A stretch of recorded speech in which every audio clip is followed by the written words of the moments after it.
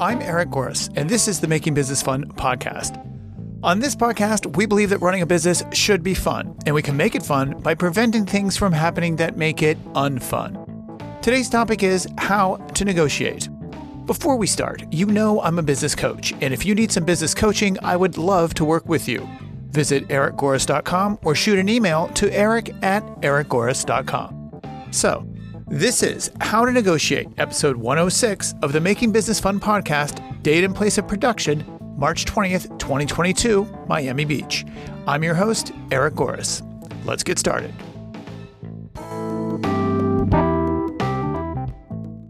For the modern day podcast listening, touchy-feely, business management book reading kind of an entrepreneur, the focus is often on building companies that have a purpose, that have a mission, that are great to their employees, are environmentally conscious, and socially responsible. This internal culture for the company starts with the mindset of the entrepreneur, and within the four walls of the company, that culture can flourish.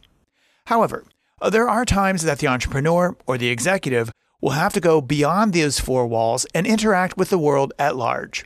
And out there, not everyone is as hip to Brené Brown, David Rock, Daniel Goleman, and Byron Katie. The world is filled full of business owners who have a very, shall we say, old school approach to doing business. Sometimes that looks a little bit like the movie Glengarry Glen Ross. Sometimes it looks a little bit like the saloon owner in Deadwood. Sometimes it looks a lot like the sarcastic talent agent in Entourage.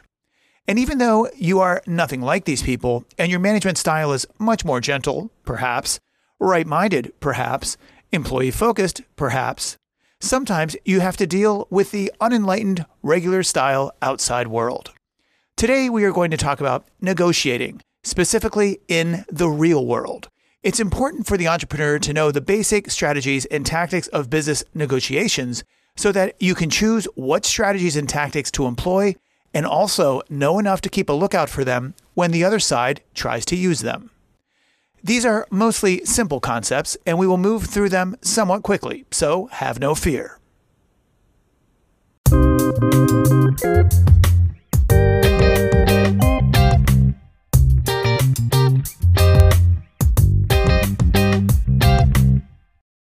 Strategies for negotiation. Okay, let's start with the very basics. There are two very simple, kind of overarching negotiation strategies that you can employ. The first one is win-win, and the second is, surprisingly, win-lose.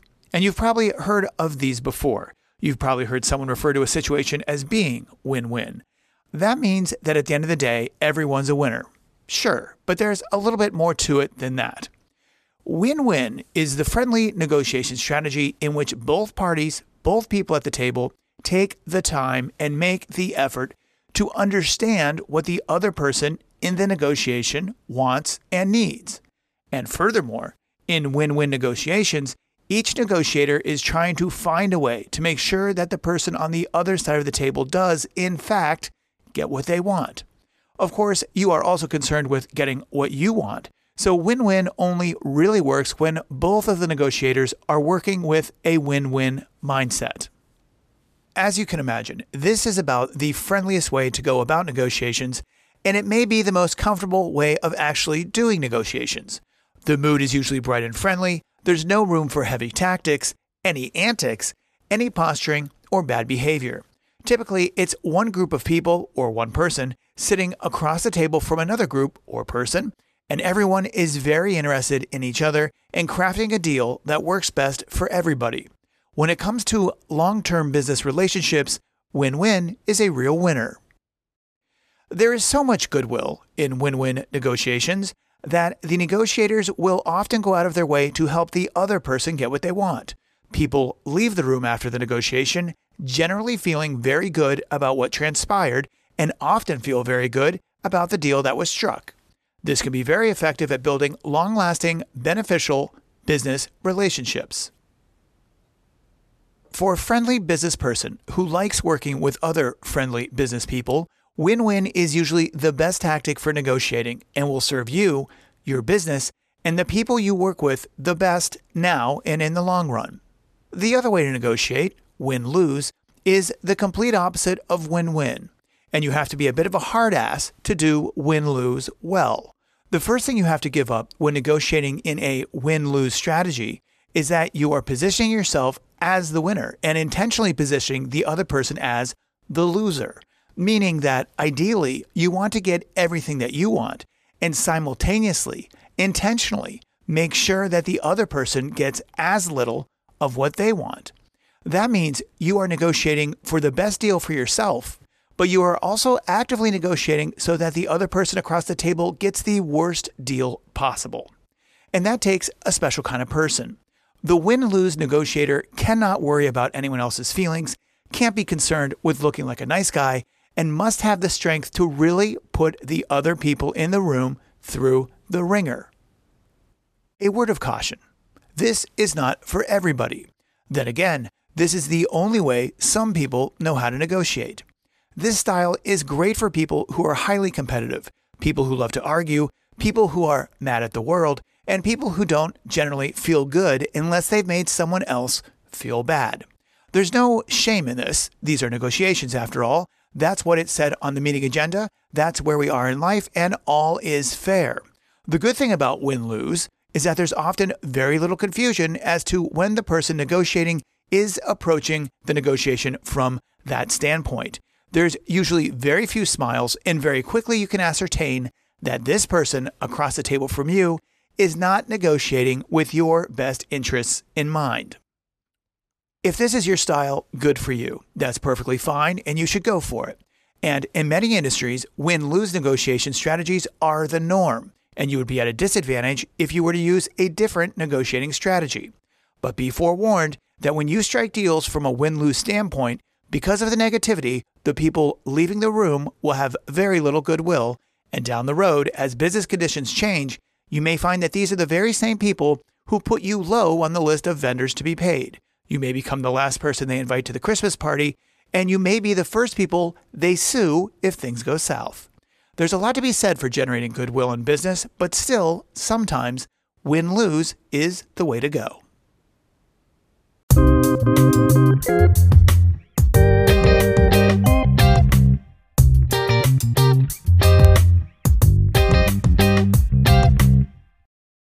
Negotiation prep. When you are getting ready to go into a round of negotiations, the first thing you have to determine is which of the two strategies we just went through you are going to employ. Secondly, you will then want to figure out what negotiation tactics are going to work for you, and we will discuss that in the next part of our podcast. But before all that, you have to decide exactly what you want to get out of the negotiations.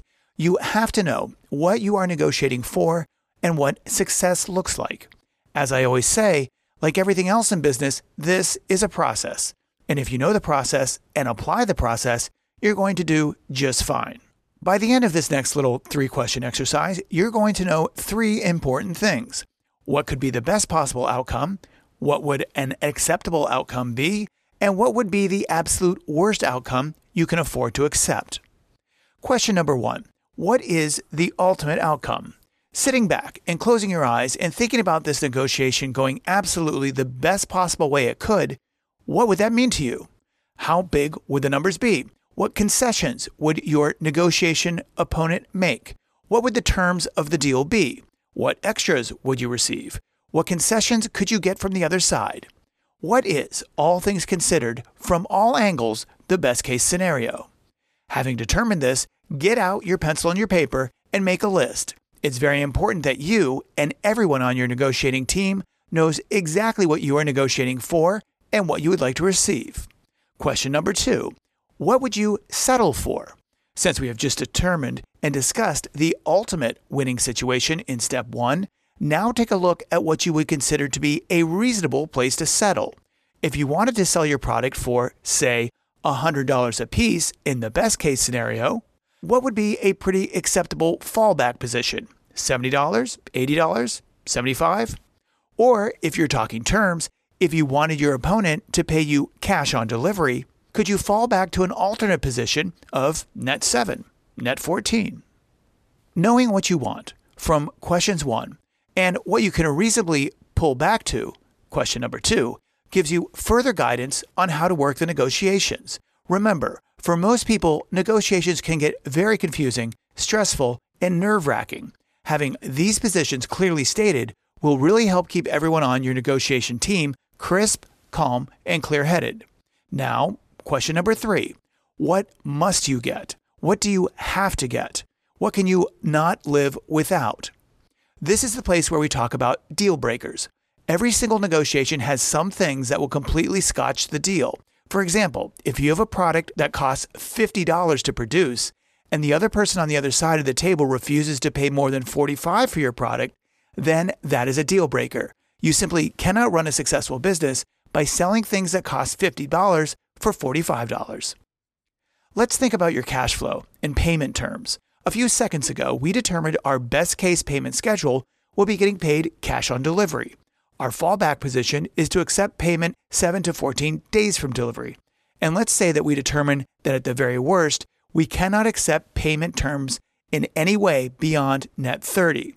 Then, if the person on the other side of the table insists on paying 90 days after delivery beyond our must-get terms, then that becomes a deal breaker. So here, let's make a list of the things that you must absolutely have to exit negotiations successfully and enter into a deal that is beneficial for you and your company. Again, the nice thing about knowing these 3 sets of parameters is that when things get heated, you and everyone on your team will know where you stand. It eliminates a lot of confusion at a time when things can get heated and confusing very quickly. I probably don't have to say this, but I'm going to say it anyway. It's important that you know as much about the things you are negotiating for as possible.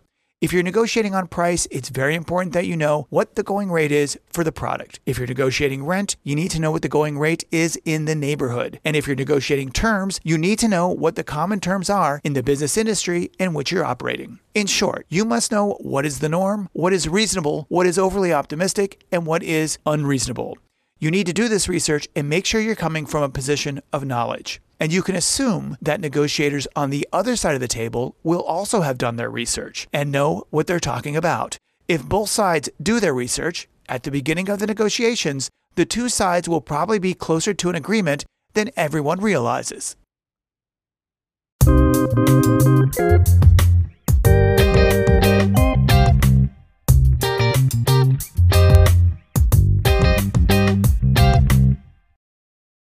Negotiation tactics. Tactics are the shenanigans, postures, and frameworks that negotiators will use to set the mood, to set the tone, to come to agreement, to create goodwill, to create badwill, determine the pace of the negotiations, come up with suggestions or resolutions, and get through breakdowns in negotiations. The good news is that there are a variety of tactics that are common and well known in their most basic form. And even if someone working a variation of one of these tactics, you'll be able to spot it. Again, when you go into negotiations, you and your team can decide which tactics you want to employ, and you can also be aware of and watch for the common tactics that the other team is employing.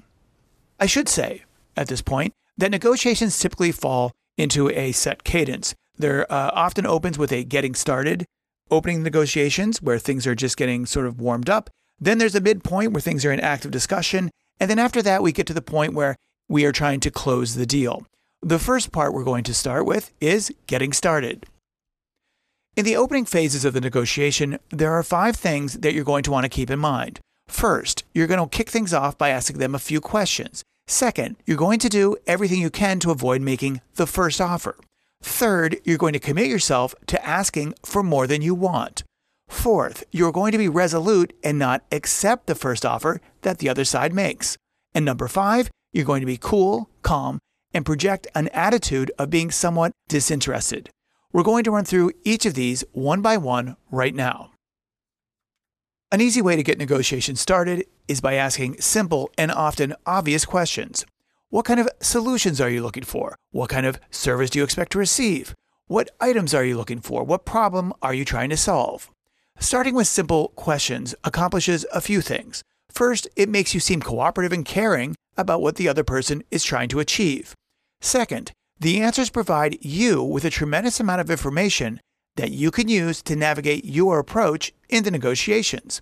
These friendly little chats are a clever and sneaky way to discover unknown information and intentions that you hadn't previously considered. Number 2, don't make the first offer. This may seem like somewhat rudimentary advice, but you'd be surprised how often this advice is ignored. Absolutely, positively, insist that you and your team do not make the first offer. The reason for this is very simple. It most often than not works against you, and you'll wind up leaving money on the table. If, for example, unknown to you, the other side is willing to pay $1,000, but your team makes a first offer of $750, then right there, you've left $250 on the table right off the bat. Furthermore, since we're negotiating, this is going to be the price from which they are going to start to talk you down from. How do we counter this? Next tactic, number 3, ask for more than you want. This is a negotiation, so everyone must assume that things are gonna be negotiated. And assuming the tone in the room is light, that nobody's going to get offended and rush out of the room because negotiating is happening. So therefore, when you are giving numbers or stipulating terms, ask for more, sometimes much more, than what you really want, and a lot more than you really need. If this was a salary negotiation, for example, and you wanted to receive a salary of, say, $85,000 a year, you would absolutely want to tell the potential employer that you want $100,000, a point from which they could negotiate you down to $95,000. When you settle on $85,000, everyone feels like they got a bargain and everyone's happy. Not to mention, how will you feel if you want $85,000, ask for $100,000, and wind up settling at $92,000? Starting higher than what you want is the surest way to get what you need. And don't worry about being too high. The other person's job is to provide a counteroffer and find a way to meet in the middle. The same dynamics apply in negotiating price, terms, conditions, whatever. If you want to get paid 7 days after you deliver the product, you must start the negotiations by asking for cash on delivery or payment in full at the time of delivery. If you want payment in full at the time of delivery, then you must ask for the customer to prepay 7 days in advance. You see what I'm doing here? Whatever it is that you want, you're asking for more, knowing that no matter what you say, the good negotiator on the other side of the table is going to talk you down. If you want 10, you must ask for 12. Next tactic, refuse the first offer. No matter what the first offer is, the good negotiator will absolutely refuse it as being unacceptable. It doesn't need to be mean. It doesn't need to be rude. You can even say it with a laugh and a smile. But you must absolutely not accept the first offer, no matter what it is. Remind yourself that the first offer is merely the negotiation starting point. And as we just discussed in the last little bit here, if they ask for 12, then it is your job to negotiate them down to 10. You can't just accept their first offer of 12. Now, the last of the opening tactics. Appear aloof and seem somewhat disinterested. As they say, there are plenty of fish in the sea, and although this is advice often attributed to the dating game, it's true in business too. If you're dealing with a supplier of plumbing parts, you know damn well that there are many other suppliers that you could choose from, and therefore it's very important that you approach negotiations with an attitude of somewhat vague disinterest. This is just a tactic, of course, and it simply means not being too excited, too eager, overly friendly, jumpy, edgy, nervous, or as I said, eager.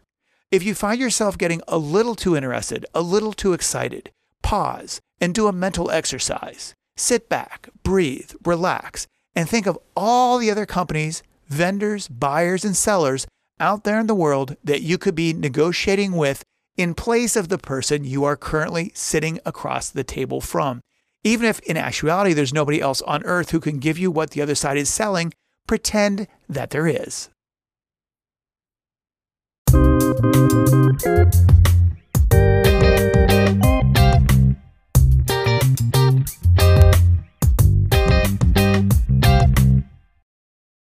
Negotiations in progress. Pretty soon, in negotiations, you are going to look around the room and realize that things are no longer in the opening stages. You'll notice that some time has gone off the clock, things are getting active and moving quickly. This is the middle stage of the negotiation process, and things have become a little bit different. At this point, pretty much everyone knows what everyone else wants, And now we're getting down to negotiating the specifics. And there are specific tactics specifically for this middle stage of negotiations. Let's start with one cute little setup that you may have heard of already. Good cop, bad cop. You've seen it on TV down at the precinct house, but believe me, it works just as well at any business or legal negotiation. When you decide to play this game, you and your partner assume the roles of someone who is very agreeable, the good cop, and someone who is very disagreeable, the bad cop. Adopting these personas makes it much easier for the team, your team, to say no, or for the team to disagree, or for the team to pretend like they're upset or dissatisfied or disinterested. Bringing forth this or any other type of negativity is the specific and strategic role of the bad cop. Consider this. We're all nice people. It's very hard to be negative when you are normally a pretty positive person. It's just not in the positive person's DNA. But as a member of a negotiation team, when in the role of bad cop, you can very easily, and quite often with a good bit of fun, be the person who says no, be the person who laughs with scorn, be the person who rolls his eyes, be the person who scoffs at deal points and says, no way. The role of the bad cop is to say no, and to be disagreeable, and to be disinterested, and to be ready to walk away from the table, be ready to work with other people, be ready to throw the whole negotiation in the trash can because the bad cop believes, or rather pretends to believe, that there's a better deal to be had somewhere else. Now, all this negativity could be a bad thing if it wasn't balanced by the good cop persona. The good cop is the balance to the bad cop, and this is the only way that this game works. For the bad cop to be the bad cop, there must be someone else in the room on the same negotiation team who can smile, be friendly, tell the bad cop to simmer down, tell the person across the table don't worry about it, we'll work it out, and otherwise keep the mood light, airy, positive, and moving in the right direction. I'm sure you can see that if every member of your negotiation team is either overwhelmingly positive or overwhelmingly negative, things are going to go quickly off track. But a good partnership of good cop and bad cop can be very effective at making sure that your overall team presents an overall attitude of friendliness and good cheer, and yet also has the teeth and the tenacity to stick up for itself and insist on a good deal. Done well, this is often the best way to be forceful at negotiating while still preserving goodwill and positive vibes after the negotiation. And I must say, either one of these roles could be pretty fun to play, provided that you have the comfort and confidence that your partner is going to play the opposite. It's much easier to be the bad cop, knowing that the good cop is standing by to smooth everything over. Of course, it's got to be proportional. If the bad cop is going to stand up and march across the room and kick over a trash can, then the good cop needs to be willing to jump up, run around the table, and give everyone over there a shoulder massage. The antics must be proportional and in balance. Next tactic, remain calm, collected, and aloof. This is the opposite of fawning over or otherwise falling in love with whatever it is the people on the other side of the table are offering. If you were negotiating, say, the price of a suite of software products that could help your company run much better, it needs to be your stated position to not ooh and ah and otherwise fall in love with the solution. As part of your negotiation tactics, it is your job to present an attitude of skepticism and doubt. Pretend to be unsure of the product benefit. Be skeptical that it would work for you. Insist you're getting along fine without their solution. Don't fall into the trap of becoming a salesperson for the other side by falling in love with what they offer. Remember, this is a negotiation and everyone has a role to play. Yours is to be skeptical and somewhat standoffish with your opposition's solution or product. The red herring. The red herring is something that you present on your list of must-haves that in reality you don't want at all. You are pretending to want it specifically so you can negotiate it away for something you do want. If you're at the car dealership and you're buying a car, let's assume you don't want a roof rack. In this case, you would tell the salesperson that the car absolutely, positively, without question, must have a roof rack. The roof rack is the red herring.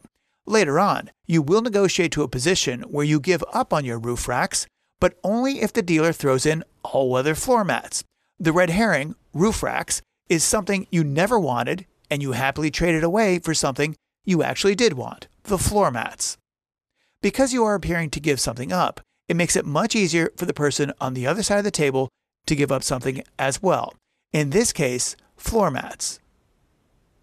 This is an important part of negotiations, the idea that there is equal give and take. In negotiations, it can't just be you asking for things. You must be willing and able to trade away one thing for every other thing you receive. That's why if you have a few red herrings on your list, you can trade them away without really losing anything at all. Next, be flexible and imaginative. There may be things that your opponent absolutely wants that you absolutely cannot or will not give. That happens from time to time. Therefore, a little bit of flexibility and imagination is called for. This usually takes the shape of counteroffers and counterproposals. A quick example of this is in salary negotiations. Say if you want an $85,000 salary and the employer is dead stuck at $80,000, then you can get imaginative and counteroffer an $80,000 salary, provided that they throw in an additional 2 weeks of vacation. The company then gets its $80,000 and you get some well-earned time off.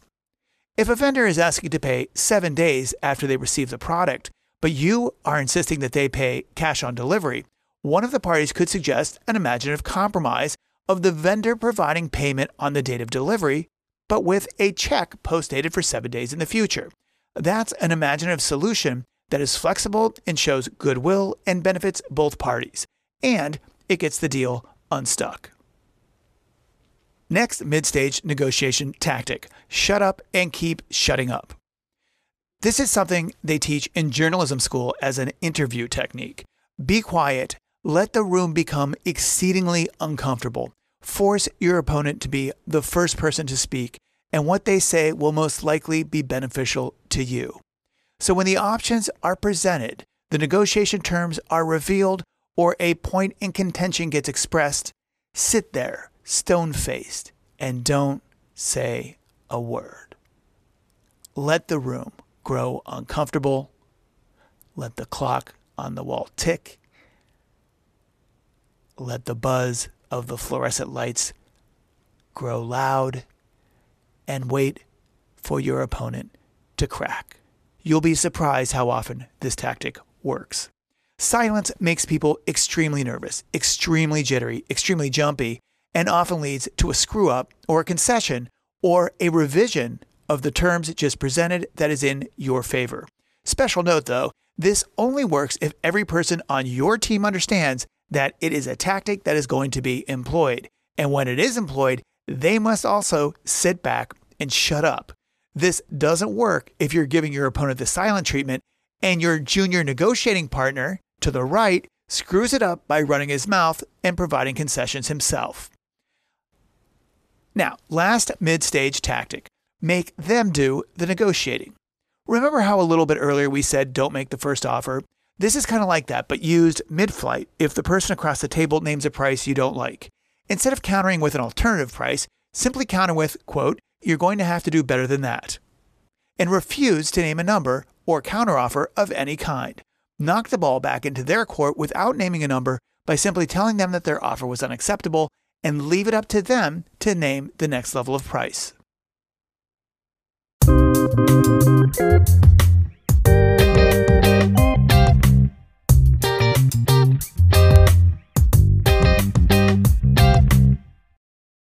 When things get stuck. When things get stuck, or you're not getting what you want and you see no way of getting through it, this is called an impasse. And when that happens, there's a few tactics you can use to get through it. I'll warn you now, most of them are pretty dramatic. First, we're going to start with the grand gesture. If things get stuck, everyone's frustrated, and nothing is moving forward, then this may be an interesting time to introduce the grand gesture.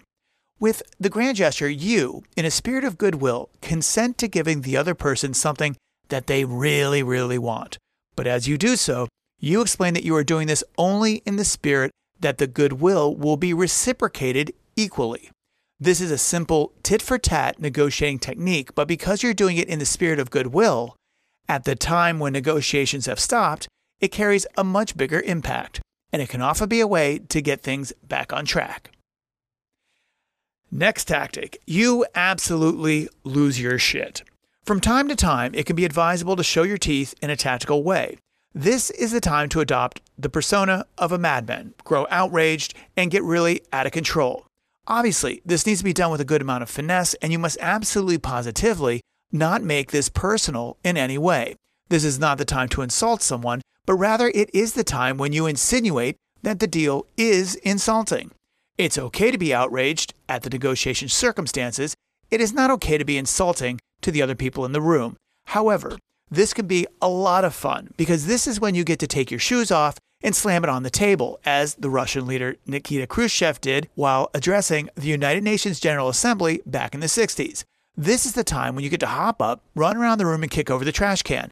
This is where you get to stand up, put your hands down on the table, and announce very loudly that you're going to sue everyone in the room. This is when you can use your fist to pound a sandwich flat right there on the conference room table. This shows that you mean business, and it shows that you are a seriously passionate negotiator. But it can also make people think that you are a bit of a jerk or somewhat unbalanced or out of your mind. So be aware of that. And nowadays, if you go too far, you could get yourself in a lot of hot water. Still, there's a good chance that the blow-up will lead to people on the other side of the table backing down. And as everyone eventually cools down, normal business relations will resume and everyone will get back to playing nice. In the right kind of negotiations, this can be a very effective technique. But if you use it too often, you're probably going to get a reputation as a nut job. So watch out for that. Also, last note, if the people on the other side of the table blow their stack, sit back and smile because you know exactly what's going on. They're creating a fuss to get what they want. They're not really mad or upset. It's just a negotiation tactic. The next two tactics are pretty sweet, particularly when they follow the blow-up, which we just talked about. The first of these is the ultimatum. The ultimatum is the absolute, non-negotiable statement of choice from which you and your team will not back down. And in its most classic sense, the ultimatum is either he goes or I go. So for us, it might be $15 a barrel or we're out of here. The ultimatum can break a logjam pretty effectively, but can often lead to the end of negotiations if you or the other team employs the next of our tactics, which is the walkout. The walkout is pretty dramatic, as it means you and your team get up and walk away from the negotiations. You can walk away for 5 minutes, you can walk away for 5 hours, or 5 days. You can leave the table, you can leave the room, or you can leave the state on a jet airplane. Walkouts can be done in sizes both small and large, and with a walkout, there's a lot of messages that come with it. It states, in no uncertain terms, I won't be bullied. I don't need this deal. I'm willing to walk out of here. My time is being wasted and I'm gone. It can also communicate that you are, in fact, an unreasonable negotiation partner. However, when there's no other place to go, the walkout is an option. Used to its full potential, the walkout has two parts. The first part is the walking out, and the second part is coming back to the table and getting the negotiations back on track. If you really want the deal to go through and you are willing to employ the walkout to get that deal to closing, then you need to consider not only what kind of walkout you're going to do, but also what it is going to take to get everyone back to the table and get the deal done.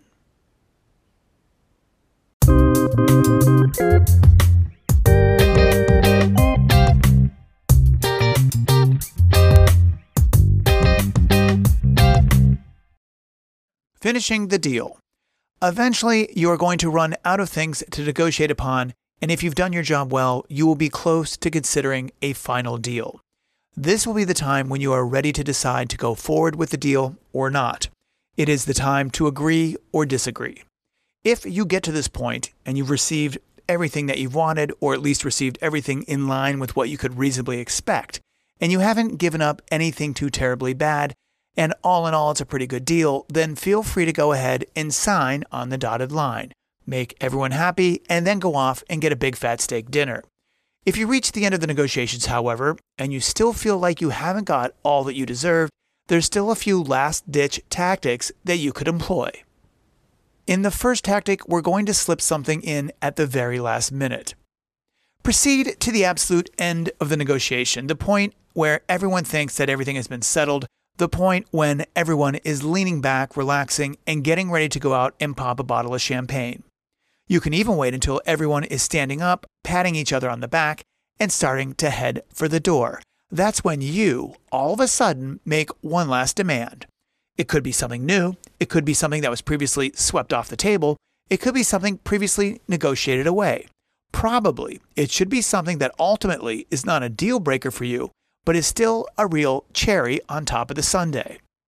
Asking for something at the last minute will make everyone groan, but this might work just because everyone's exhausted, and having just seemingly struck a deal, they are more likely to make just one last concession. Watch for this technique being used on you and be prepared in advance to know what to do. Accept the concession or bring everyone back to the table for another round of negotiations. This so-called one last thing tactic can be very effective, although can also be very annoying. It doesn't matter. All is fair in negotiations. And in the very end, last tactic of them all, if you're just not getting what you want, you can walk away. Declaring no deal and stepping back from negotiations and leaving the playing field is the most dramatic tactic you and your team can employ, especially if a lot of people have been working long and hard to get the deal done. But showing the willingness to walk away can give you tremendous leverage and therefore advantage over your negotiating partners and may lead to major concessions in your favor. This goes back to something we discussed much earlier in today's episode, which is don't fall in love with the other guy's products and don't be too interested.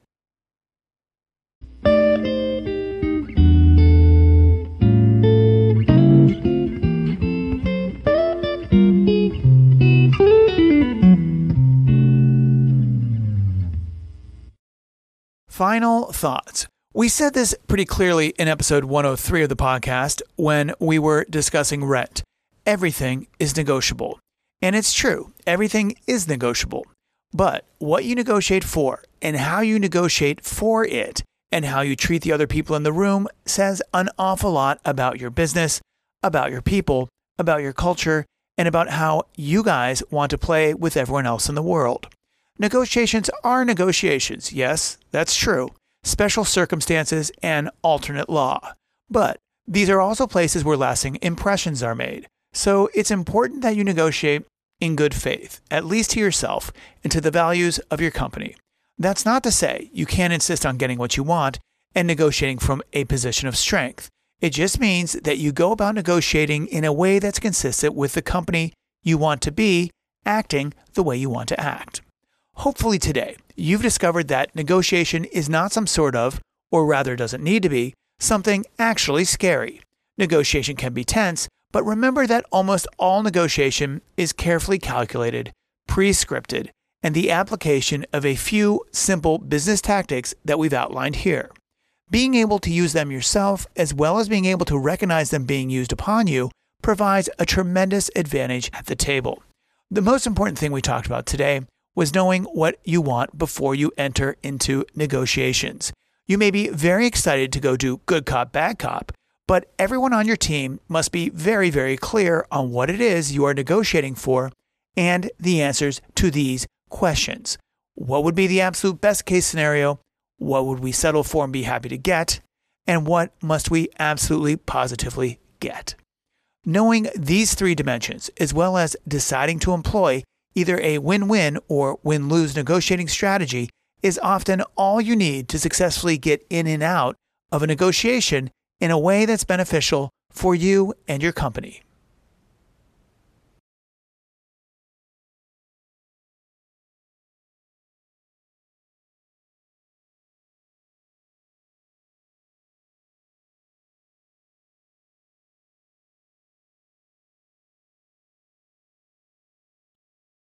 And hey, before we go, I just want to mention two really great books on negotiation that if you're interested in the topic, you can pick up, get a little bit more information.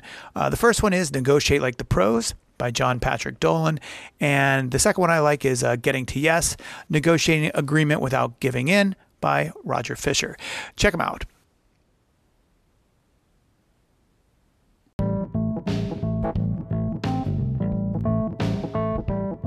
That's it for today's episode of the Making Business Fun podcast. Before you go, please hit subscribe. And hey, if you or someone like you is going to start a business or is already running one and needs a little help, send them my way.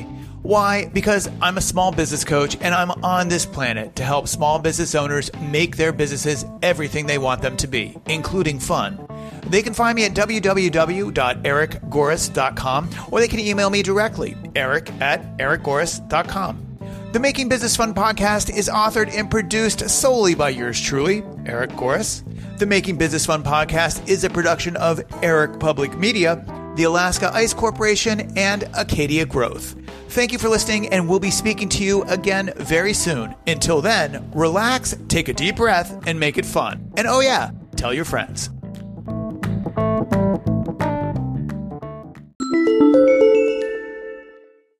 Oh, thank you.